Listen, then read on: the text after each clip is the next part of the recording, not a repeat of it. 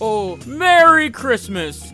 Now, what would you like for Christmas, little girl? Well, I would like a real-life unicorn, and I would also really like to have a doll. Oh, I can do the doll, but the unicorn is another story. Hey, wait a minute, don't get upset. If you truly believe in something, I believe that it will come true. So continue to believe that you will get a unicorn, and maybe one day you'll get it. Ho! Thank you, Santa! Well, Merry Christmas, little girl. All right, who's next? Oh, yes, you, little boy. What would you like for Christmas? I don't really know what I want for Christmas, Santa. Oh, a little shy, aren't we? Well, that's okay. There are plenty of things that you can think about to get for Christmas. Toys, electronics, a subscription to the Dockery Docket. I mean, it's free. There are so many options. Okay. I think I know what I want. I want a Nerf gun. Those things are so cool. All of my friends have them, and I want to be just like my dad. He's a cop. Maybe he could teach me how to actually use a gun the correct way. Kid, are you serious? That's the stupidest thing ever. I mean, I can't bring you that. I can't be giving out toy guns with rubber bullets. That would be a terrible idea. I will mark you down on the naughty list. And instead of an environmentally harmful lump of coal, I will give you a solar panel instead. Because I really want you to think all year long about what you said. And hopefully next year, you will pick a better gift.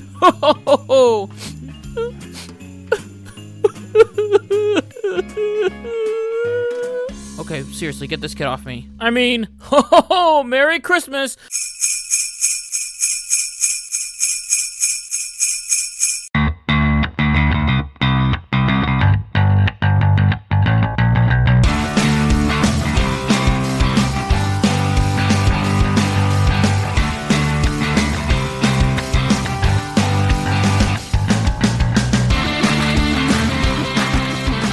What's going on, everybody? It's Kyle Dockery with the Dockery Docket. We are here with our very 52nd episode of the Dockery Docket. I'm excited to be here, and I hope that you are excited to be here as well. So I really hope that you enjoy this new looking logo, as the Dockery Docket logo has a Santa hat on it. I think it looks pretty festive, and it is also preparing us for the Dockery Docket Christmas episode, which will more than likely be released on December 20th. If not the 20th, then wait for the 21st. Also, last week, if you stay tuned to the very end, you'll know that I made a video talking about how I want to get 100 subscribers by my birthday. So, to do that, I need you to like this video, subscribe to the channel, and also share this video with your friends. Subscribing is 100% free, so if I say something that you don't like, you can always change your mind, but please don't. Please, I beg of you, please. Just stay subscribed forever, please. So with that all out of the way, let's actually dive into this episode. Now, one of the most popular Christmas movies that will probably be on multiple times over and over again is A Christmas Story. With the over-the-top characters, the lamp in the windowsill, and also just the crazy shenanigans that family goes through, it is an absolutely crazy, classic Christmas story. So, now you thought that story was just a fake story with a fake family and a son who wishes to have a Red Ryder BB gun. Well, apparently this story isn't fake, as instead of a boy wanting a Red Ryder BB gun, he wants a Nerf gun. I mean, it's either that or he wants nothing at all. Instead of a logical reason like you'll shoot your eye out, which is expressed by Ralphie's teacher and Ralphie's parents and everyone else, including a mall Santa, this mall Santa in this real-life story simply said no. He said, nope, no guns, not even a Nerf gun. What a Scrooge. What a Grinch. What a leftist thing to do.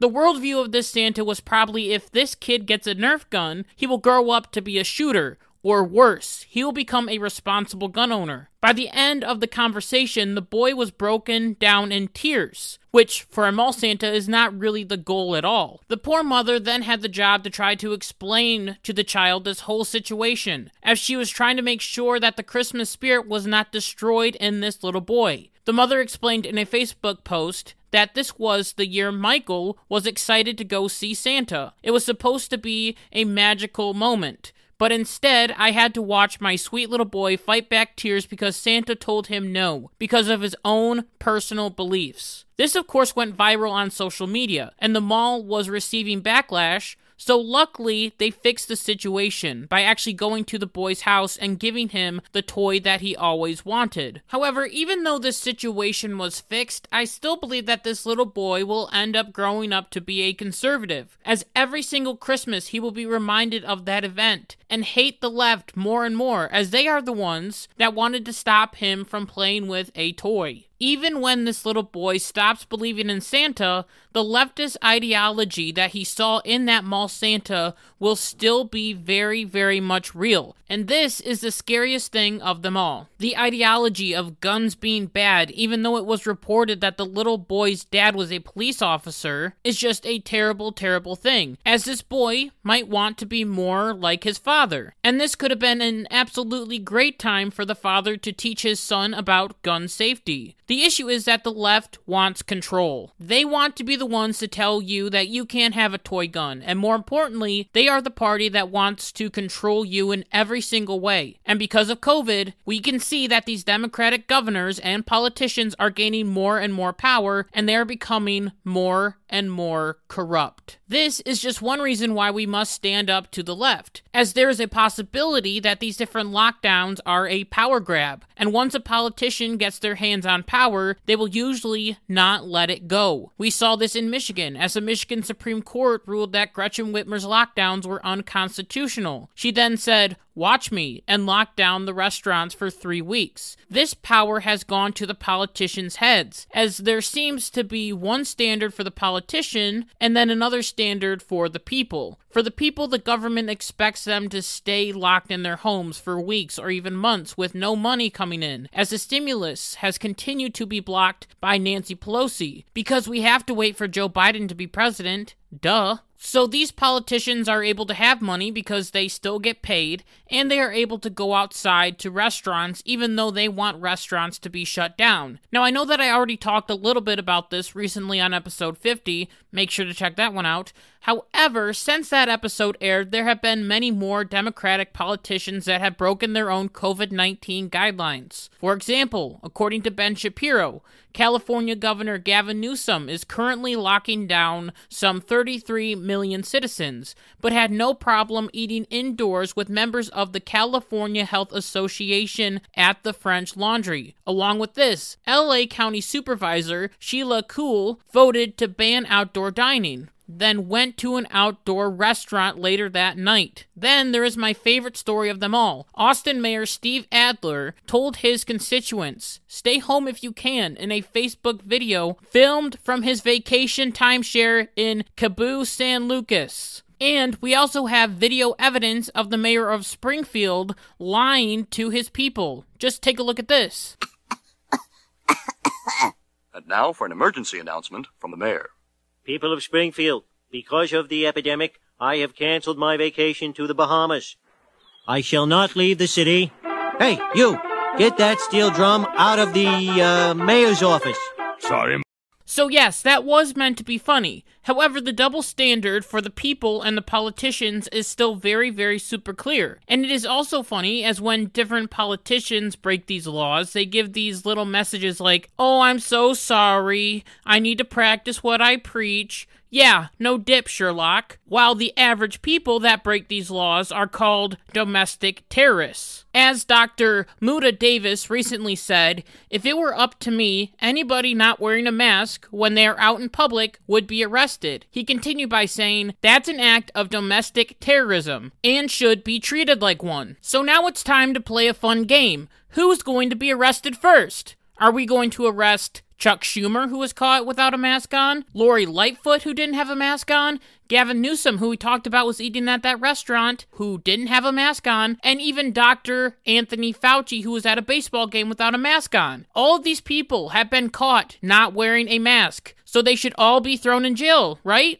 I mean, they're breaking the rules, and it is according to the science. Once again, with masks, we see a double standard, as these politicians can take off their masks, but if an average American citizen, or the President of the United States or other conservative representatives take off their mask, then they should all be thrown in jail. This whole idea of these different double standards and also changing the different rules to make sure that politicians are okay with not wearing a mask but the people aren't, reminds me of a classic book by George Orwell called Animal Farm. Now, for those who haven't read the book, I definitely do recommend it. I'm pretty sure that you can get it free online as it's past the copyright code. Anyway, I will explain it a little bit to you, and it won't be boring, I promise. So the book is mostly about how power corrupts, and the story talks about animals taking over a farm from a farmer, and the pigs become in control and basically lead a communist farm. I know, it's a very, very weird concept, but stick with me, it will all come together. The pigs, as the leaders, create 7 different commands, being whatever goes upon 2 legs is an enemy, whatever goes upon 4 legs or has wings is a friend, no animal shall sleep in a bed, no animal shall drink alcohol, no animal shall kill another animal, no animal shall wear clothes, and all animals are equal. However, throughout the book, these different commandments change. As, for example, the pigs start walking on 2 feet, which violates commandment number 1. Whatever goes on 2 legs is an enemy. This meant that the pigs had to change the command to make sure that it fit into the pig's narrative. So now this fairy tale may be taken into today's world as we see the pigs being our leaders, and they are the ones that think that they are in 100% control of everything. And they are the ones that can change these different rules all the time. For example, anti-lockdown protests can't happen, but Black Lives Matter protests can. Everyone should have to wear a mask, except for me. I'm a politician. Hair salons are not open. You can't go into them. But we, the politicians, have to. We are important people. All of these rule changes are significant, as it changed the way that the animals on the farm viewed the pigs. And this is how it feels for the people towards the government right now, as they see this double standard, and they want to stand against the government and their lockdowns. This is why more and more people are deciding to stand against lockdowns, and are refusing to close their businesses. I mean, listen to this guy that interrupted a newscast. The judge said no. Various, is everything okay? Okay. Our government leaders have abandoned me. Are you the owner? $4 trillion of stimulus money. They gave it to who? Special interest groups and campaign donors. I'm Dave Morris. I own the place. So what's going on? What's going on? You know what's going on. Tell me. You tell me. Hey, we got a government that has taken the stimulus money. They gave it to special campaign donors. They gave it to special interests. They abandoned me, and they had put me in a position where I have to fight back.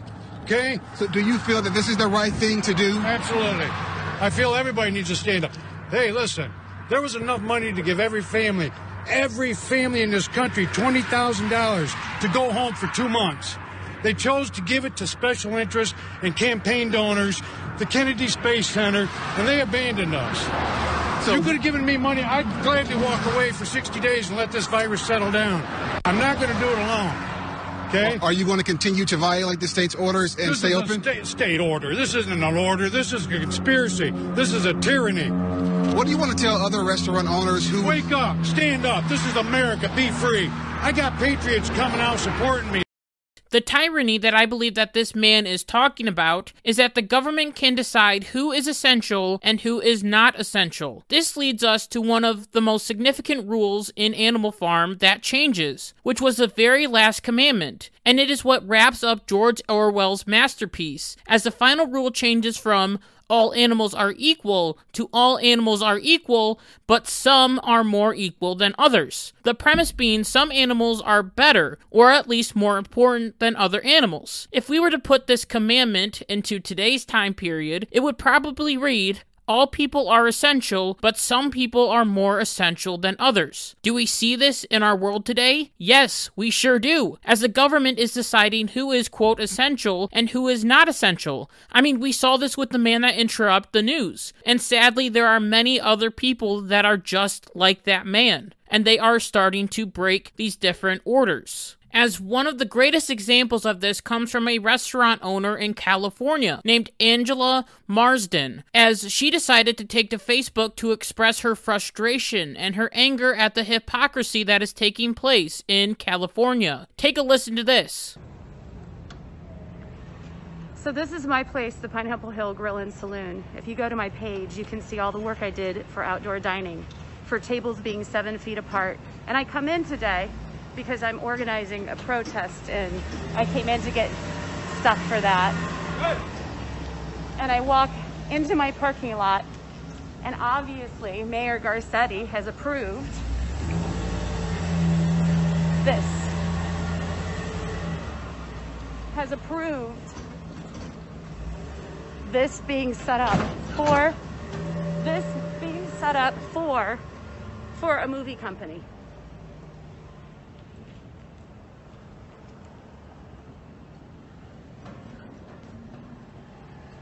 I'm losing everything. Everything I own is being taken away from me. And they set up a movie company right next to my outdoor patio, which is right over here.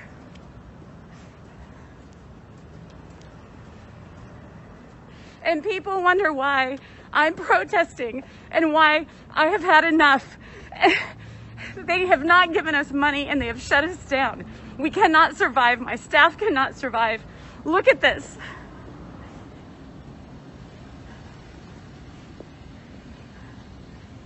Tell me that this is dangerous, but right next to me as a slap in my face,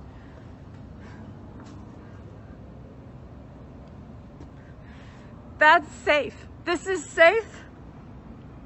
So as you can see, just like this woman said, this was a huge slap in the face from the mayor of LA, as the government is 100% fine with Hollywood doing exactly what the restaurant is doing right next door. That was just recently shut down. This is because the Democrats have changed the rules. Remember, all people are essential. Some people are just more essential than others. Hollywood is more essential, as they're the ones that are entertaining us and make us all happy. While this may be true, it doesn't mean that they are better than us. And all of this just really makes me wish that these Hollywood stars could experience what it's like to be one of these people who can't go anywhere and are locked down. These people have no money. They are experiencing mental problems, and it is simply not a very, very good situation. And these celebrities with millions of dollars, and they're still making money, and they have huge mansions, are like, make sure to stay in your home. Yeah, easy for you to say. These celebrities are very much pro-lockdown, as 99% of them are Democrats, and also still working and making money. It is how we get different skits from SNL, like this one from Pete Davidson, who is, well, not the funniest comedian ever, as he said this. Just take a listen. Oh,